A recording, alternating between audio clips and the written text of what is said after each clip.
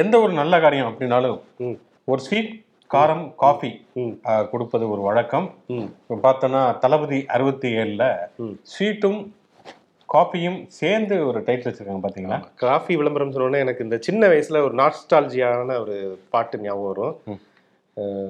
இவர் அரவிந்த் சாமிலாம் வருவார், ஒரு வீணை மியூசிக்கோட லியோ காஃபி அப்படின்னு சொல்லிட்டு ஒரு இது வரும். ஸோ அதுதான் எனக்கு வந்து இந்த டைட்டில் பார்த்தோன்னா எனக்கு அந்த நாட்கள் ஞாபகம் இருந்தது. இப்போ எங்கே பார்த்தாலும் அந்த லியோ காஃபி விளம்பரத்தை எடுத்து சர்ச் பண்ணிட்டு இருக்காங்க. ஆமாம். ஸோ லியோ அப்படிங்கிறது தான் அந்த படத்துடைய டைட்டில். பிளட்டி ஸ்வீட் அப்படின்னு சொல்லி ஒரு டேக் லைனுமே வச்சிருக்கிறாங்க. பாப்பா ரத்த கலரியா இருக்கும் போல இருக்கும். ஆமா, பீஸ்ட்னு பேர் வச்சிருந்தாங்க. அதே மாதிரி அவரு இன்னொரு டைரக்டர் படத்துக்கு, அந்த டைரக்டருக்கு இங்கிலீஷ்ல ஒரு பேர் வச்சு அது பயங்கர ரத்த கலரியானது. நமக்கு இந்த பிளடி ஸ்வீட் ஆவது சாஸ், டொமேட்டோ சாஸ் மாதிரி இல்லாம ஒரு நல்ல ஒரு வித்தியாசமான படமா இருக்கும் அப்படிங்கிறத நம்பலாம். ஓகே, அந்த நம்பிக்கையோட ஷோக்குள்ள போவோம். இது சொல்றதை சொல்லிட்டோம். ஸோ ஒளிப்பதிவாளர் கார்த்தியுடன் நான் சிவகுமார், நான் உங்கள் நண்பன் சரண்.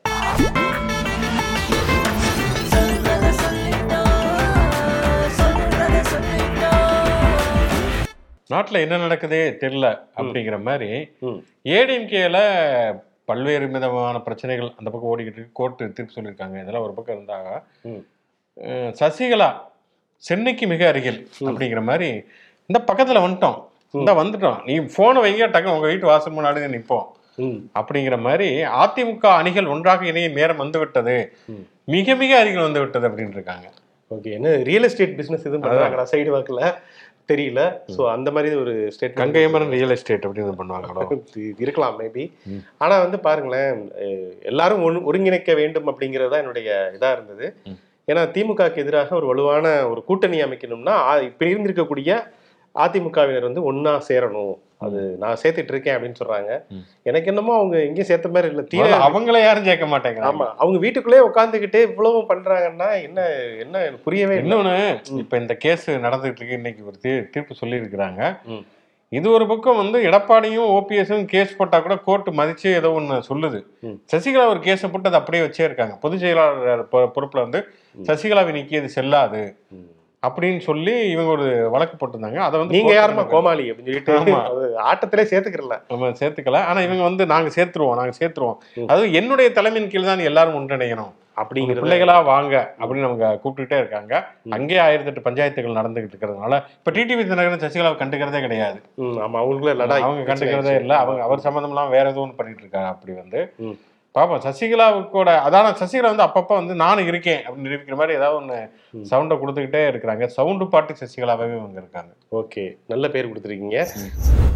பெரிய கோட்டுக்கு பக்கத்துல ஒரு சின்ன கோடு போட்டா அது பெரிய கோடு ஆயிரும் அப்படிங்கிற மாதிரி அந்த பரமபதத்துல வந்து பாம்பு கொத்தி கொத்தி அதானியை இறக்குனா இன்னொரு பங்காளி அம்பானி அவர் பாட்டுக்கு மேல போயிட்டே இருக்காரு. ஏனி மேல ஏறி மோடியை பொறுத்த வரைக்கும் வந்து பங்காளிகளா 2 பேர்ல யாராவது ஒரு ஆள் மேல இருந்தீங்கல்ல, கண்ணுக்கு நிறைவா இருக்கு போதும் அப்படிங்கிற மாதிரி தான் அவர் நினைக்கிறாரு.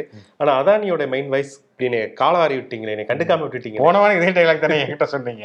ஆமா, இப்ப என்னை கண்டுக்கவே இல்லைன்னு சொல்லிட்டு சரிஞ்சிட்டாரு. அவருடைய அந்த ஃபோர்ப்ஸ் நிறுவனம் வந்து பில்லியனியர்ஸ், பிரசன்ட் டைம் பில்லியனர்ஸ் சொல்லிட்டு ஒரு லிஸ்ட் வெளியிட்டு இருக்காங்க.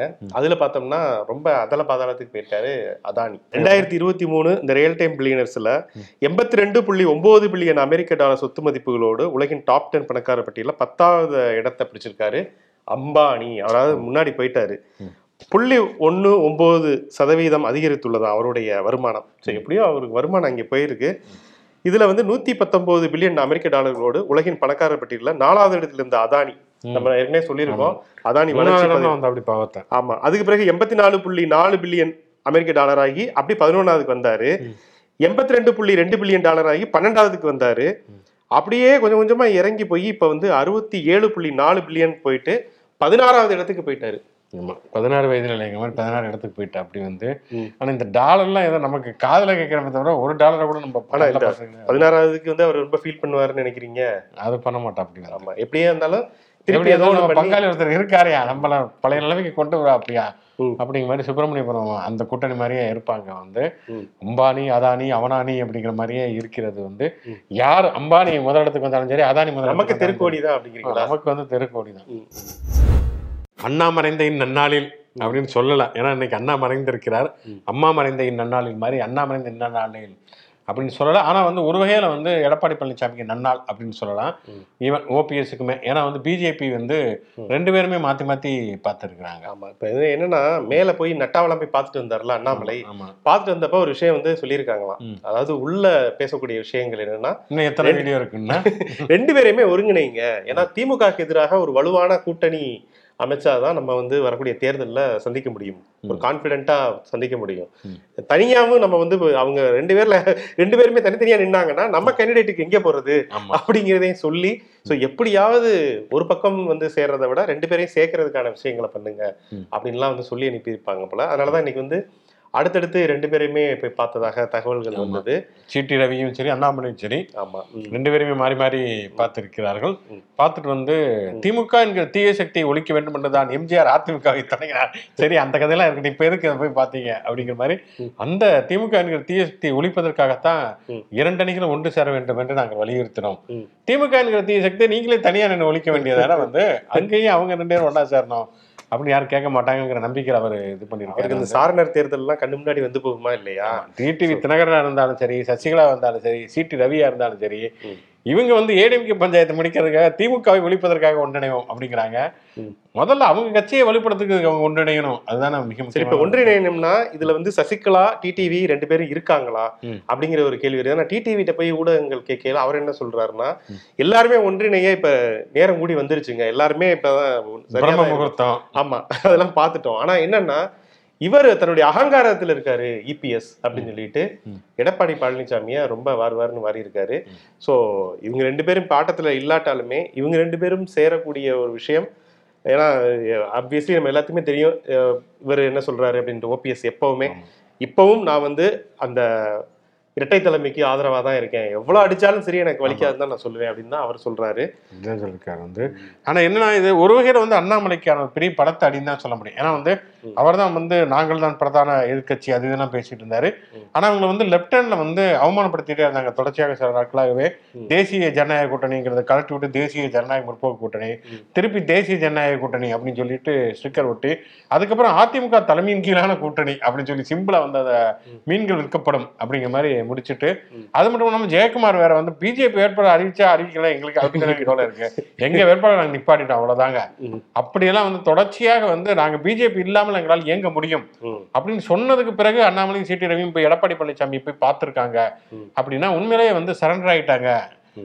அப்படின்னா வந்து அதிமுக இல்லாமல் எங்களால் வந்து தனித்துலாம் நின்னெல்லாம் ஒண்ணுமே பண்ண முடியாது அப்படிங்கறத ஒத்துக்கிறாங்க. அப்படிங்கறதா வந்து யதார்த்தமான ஒரு விஷயம் அப்படின்னு தான் சொல்ல முடியாது இல்லையா? ஆமா, இது இந்த இடைத்தேர்தல் இது பொதுக்குழு வழக்கு வேற இன்னைக்கு பாத்தீங்களா? ஆமா, பொதுக்குழு வழக்குல ஒரு வழியா நீதிமன்றம் என்ன சொல்லியிருக்கு சொன்னா வந்து தேர்தல் ஆணையம் வேற என்ன சொல்லிச்சுன்னா வந்து சம்மந்தம் இல்லாம தேர்தல் ஆணையம் என்ன சொல்லிச்சுன்னா வந்து, ஆனா ரொம்ப ஸ்ட்ராங்கா சொல்லி என்னன்னா வந்து தேர்தல் ஆணையம் என்பது தேர்தலை நடத்துவதற்கு, தேர்தல் ஒழுங்கா நடக்கிறதா அப்படின்னு கண்காணிக்கிறது தவிர ஒரு கட்சிக்குள்ள என்ன நடக்குதுங்கிறதெல்லாம் கண்காணிக்கலாம் எங்களோட வேலையே கிடையாது வந்து. அவங்கள பொறுத்த வரைக்கும் யாருமே எங்கிட்ட வந்து ஒன்னும் முறையிடவே இல்லை.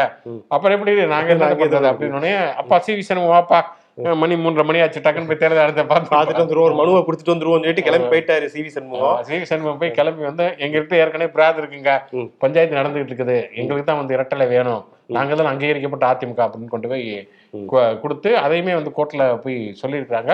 ஓபிஎஸ் மறுபடி போய் அந்த கையை பிடிச்சிருத்தாங்க மாதிரி, நான் கேட்டாங்கன்னா கையெழுத்து போட்டு தருவாங்க, எடப்பாடி தாங்க கேட்க மாட்டேங்கிறாரு அப்படின்னு சொல்ல, இவங்க திருப்பி வழக்கம் போல வந்து இல்லைங்க பொதுக்குழுலேயே அவர் நீக்கிட்டோம், நாங்க தான் வந்து உண்மையான அதிமுக, நாங்க ஒரு வேட்பாளர் நிப்பாட்டுறோம் அப்படிங்குமே இனியா பெரிய வம்பா போச்சு அப்படின்னு சொல்லிட்டு கடைசியில் என்ன சொல்லியிருக்கிறாங்கன்னா, நீதிமன்றத்தை பொறுத்த வரைக்கும் 2 தரப்பும் சேர்ந்து பொதுக்குழுவை கூட்டி அந்த பொதுக்குழு ஒரு வேட்பாளரை வந்து பொதுவான ஒரு வேட்பாளரை அங்கீகரிக்கட்டும். இதான் ஆகாத ஊருக்கு போகாத ரூட்ல வழி சொல்றதுன்னு எங்க அப்பா தான் சொல்லுவோம்.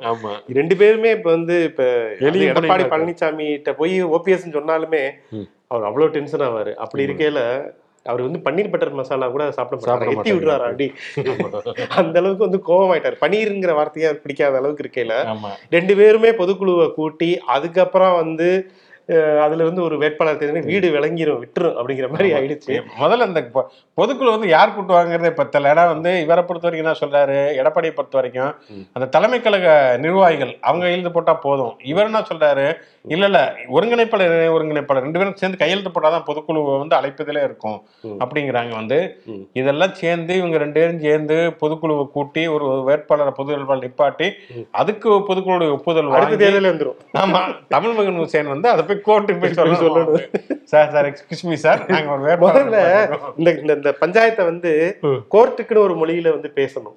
அதுல வந்து தமிழ் மகன் ஹுசேன் போய் ஃப்ரீஸ் ஆகி நின்று சத்தியமா எனக்கு தெரியலங்க எது முதல்ல நடந்தது, ஒன்னா இருந்தோம் அப்படின்னு சொல்லிட்டு இந்த மெடுலா ஆப்லாங்கேட்டால அடிபட்ட மாதிரி விஜய் சேதுபதி மாதிரி போய் நின்றுட்டு முதல்ல ஒன்னா இருந்தோம், அப்புறம் என்ன ஆச்சு, பொதுக்குழு கூட்டினாங்க, ஒருத்தர் வாட்டர் பாட்டிலால பொடரியிலே அடிச்சாங்க, அவர் தனியா போனாரு, அப்புறம் அப்படின்னு சொல்லிட்டு நமக்கே கன்ஃபியூஷன் இருக்கும்ல. எதுக்கு வந்து ஓபிஎஸ் வந்து இது பண்ணாரு, போய் தியானம் பண்ணாரு, அதுல இருந்து ஆரம்பிச்சு சர்ச்சை தான். இப்ப வந்து சசிகலா வந்து போய் சேர்த்து வைக்கிறதுக்கு ஏன் ரொம்ப சொல்லியிருக்காரு, எதுக்கு இந்த பர்னிச்சரை வந்து உடைக்கணும், அப்புறம் வந்து திருப்பி ஒட்ட வைக்கணும். அதாவது ஆக்சுவலா கோர்ட் என்னன்னா நீங்க சொன்னது மாதிரி இந்த போகாத இல்லாத ஊருக்கு செல்லாத வழி மாதிரி இப்ப முதல்ல இது பண்ணிக்கிட்டே இருக்கீங்களா, பஞ்சாயத்து பண்ணிட்டே மாத்தி எலெக்ஷன் இவங்க நிக்க கூடாது அப்படிங்கிற போது அதுக்காகவே ஒரு திருப்பி சொல்லியிருப்பாங்க போல இருக்கு. இவங்க ரெண்டு பேரும் சேர்ந்து பொதுக்குழு நடத்தி அது பொது வாய்ப்பே கிடையாது அப்படிங்கிறப்ப அப்ப இவங்களுமே ஒரு முடிவுக்கு வந்துறாங்களே, அப்படி என்னத்தை நம்ம பொதுக்குழு கூட்டி என்னத்துக்கு வந்து இந்த வேட்பாளர் நிப்பாட்டணும், வந்து பொதுக்குழுவாவது ஹெச்ராஜாவது அப்படின்னு சொல்லிட்டு அப்படின்னா பொதுக்குழு கூட்ட மாட்டாங்க அப்படிங்கிற மாதிரி தான் தோணுது. வந்து இப்ப பிஜேபி என்ன பண்ண போறாங்க, டக்குன்னு நம்ம பிஜேபி வந்து ஐயோ உங்க சண்டையில எங்களை வந்து சிங்கிள் ஓட்டு வாங்க வச்சிடாதீங்க, எங்க கேண்டிடேட் எதுவும் நிப்பாட்ட சொல்லிடாதீங்க, வந்து கேண்டிடேட் வேற இல்ல அப்படின்னு சொல்லிட்டு. ஏன்னா ஈரோடுல கோயம்புத்தூர்லவாவது ஓரளவாவது பாஜக ஆதரவு நிலைப்பாடுல கொஞ்சம் பேர் இருக்காங்கன்னு வச்சுக்கோங்களேன். ஈரோடுலாம் வாய்ப்பே கிடையாது, பெரியார் மண் அப்படிங்கிறதுனால அங்க வந்து இப்பவே வந்து அவரு ஒரு கெத்தாவே சுத்திட்டு இருக்காரு ஏவிகே இளங்கோவன். கண்டிப்பா எதுக்கு ஏவிகே இளங்கோவன் இப்ப என்ன பண்ணா ஏகே எவ்வளவு பேர்ல வந்து பிரச்சாரம் பண்ணிருக்கீங்க, அதாவது ரிசல்ட் பிஏ சுல்தான் பெட்டி உடைச்சா அப்படிங்கிற மாதிரி தான் இருக்கா அப்படி வந்து. ஆமா, எதுக்கு ஏசி ரூம்ல உட்காந்துட்டு நல்லா இது பார்க்காம நெட்ஃபிளிக்ஸ் இது மாதிரி எங்க தம்பி ஒருத்தர் பாத்துட்டு இருப்பாருல கார்த்தி சிதம்பர மாதிரி பாருங்கய்யா அப்படிங்கிற மாதிரி தான் அவரு மோட்ல சுத்துறாரு. சோ இப்படி போயிட்டு இருக்கு பஞ்சாயத்து. பொதுவா சேர்ந்து பொதுக்குழு கூடி பொது வேட்பாளரை உருவாக்குவாங்க அப்படிங்கிறத பார்ப்போம்.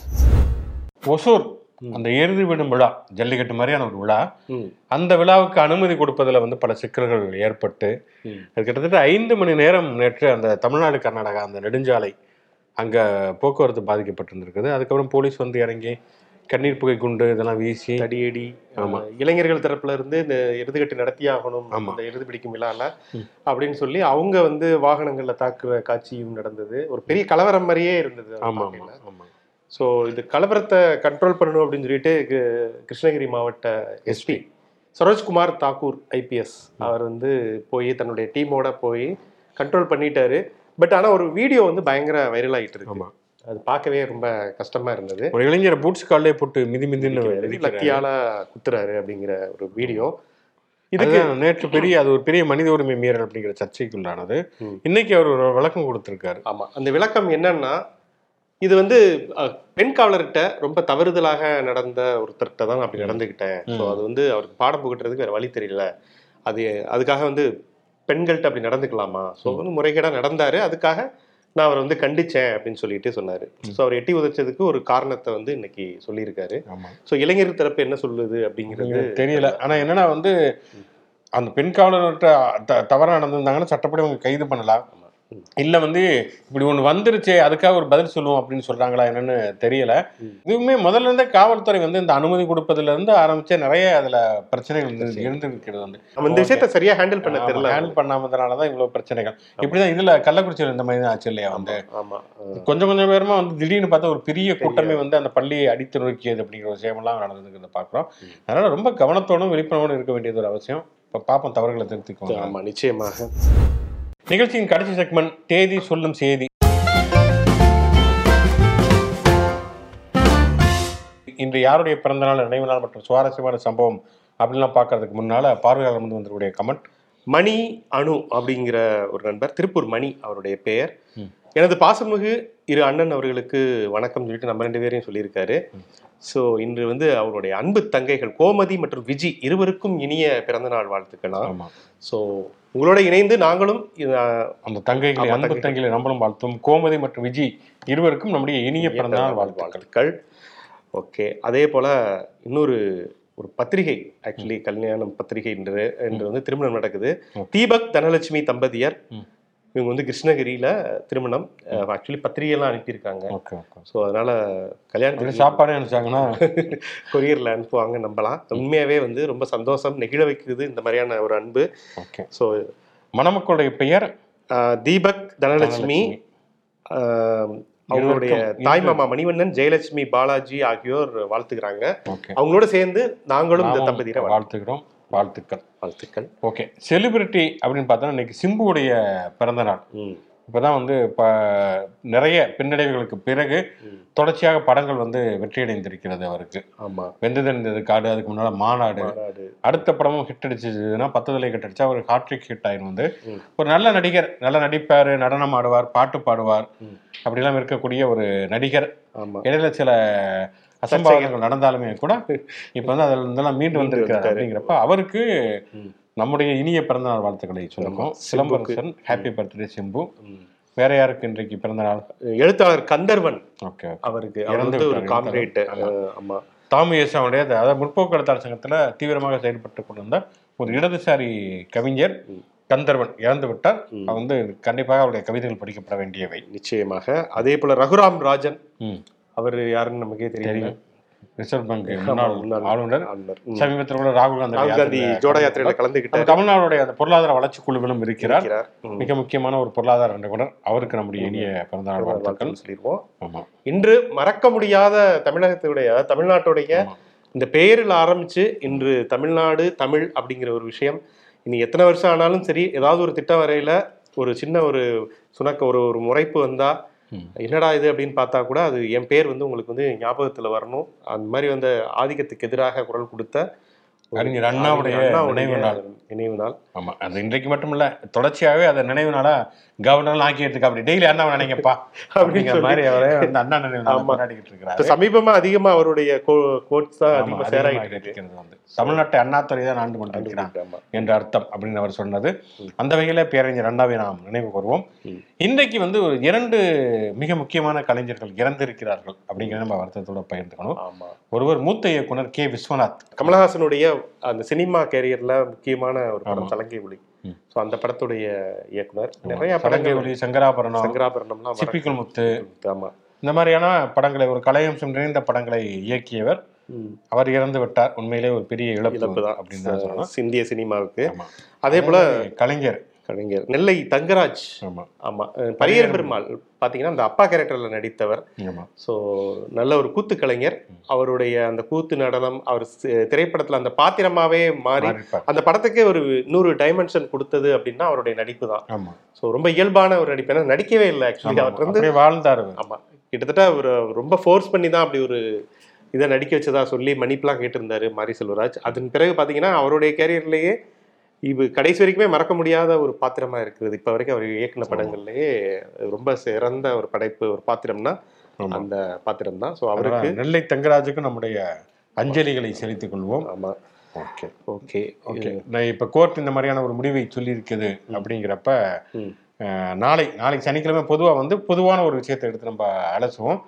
ஓகே, என்ன விஷயம் அப்படிங்கறத நாளைக்கு பார்வையாளர்கள் பார்க்கட்டும். ஓகே, நாளைக்கு நிறைய பிளட்டுகள் சிந்தும் நினைக்கிறேன். தக்காளி சட்னி நிறைய நடக்கும். பிளட்டி ஸ்வீட்டா இல்ல வந்து டொமேட்டோ சாஸா அப்படிங்கிறத நாளைக்கு பார்ப்போம். பார்ப்போம். ஓகே, விடைபெறுவோம். நன்றி.